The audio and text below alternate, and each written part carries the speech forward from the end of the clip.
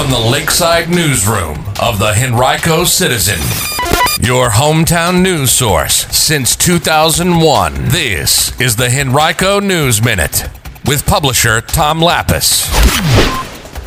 Henrico police arrest a man in connection with a Tuesday shooting in Sandston, and more ways to vote absentee in Henrico. We've got details about those stories and more coming up on today's Henrico News Minute. It's Thursday, April 29th, 2021. It's brought to you today by Henrico County. And now for the news. Henrico police last night announced that they had arrested a 37-year-old man and charged him with malicious wounding and use of a firearm in the commission of a felony in connection with a shooting in the parking lot of a Sandston business on Tuesday. 37-year-old Garen Keith Granger faces those charges. He's alleged to have shot a man at about 2:20 in the afternoon on Tuesday in the 1500 block of Mary Street in Sandston. That's in an industrial area adjacent to I-64. The victim was taken to a local hospital with critical injuries. Police said at the time that the shooting did not appear to be an act of violence toward employees or the employer. If you have any other details about the incident, police still want to hear from you. You can call 501-5247 or submit your tips anonymously through Metro Richmond Crime Stoppers at 780-1000 or by visiting p3tips.com. Henrico County has increased the number of places where absentee ballots can be returned by people who are voting early in Virginia's June 8th primary elections. The Office of Voter Registration and Elections has now installed 5 drop boxes, one in each of the county's magisterial districts, where voters can submit their completed ballots. Those include the Administration Annex Building at the Henrico Government Center on Parham Road, the Eastern Henrico Government Center on 9 Mile Road, the Deep Run Park Recreation Center on Ridgefield Parkway, Dory Park Recreation Center on Darbytown Road, and the Tuckahoe Area Library on Starling Drive.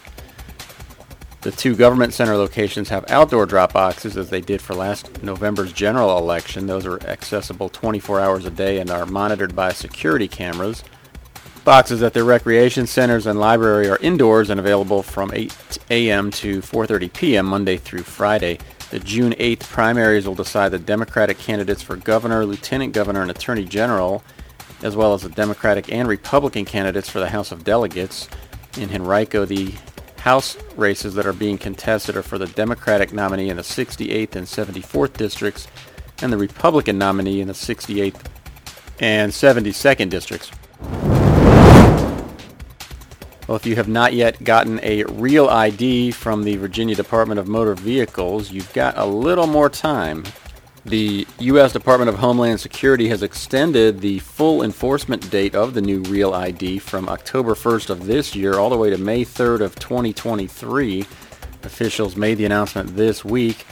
The delay comes in response to the COVID-19 pandemic, which has impacted the ability of states to issue the IDs.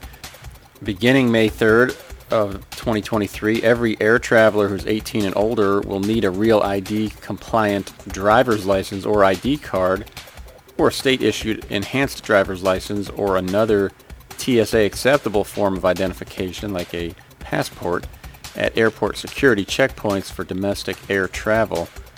You can learn more at dhs.gov/real-ID.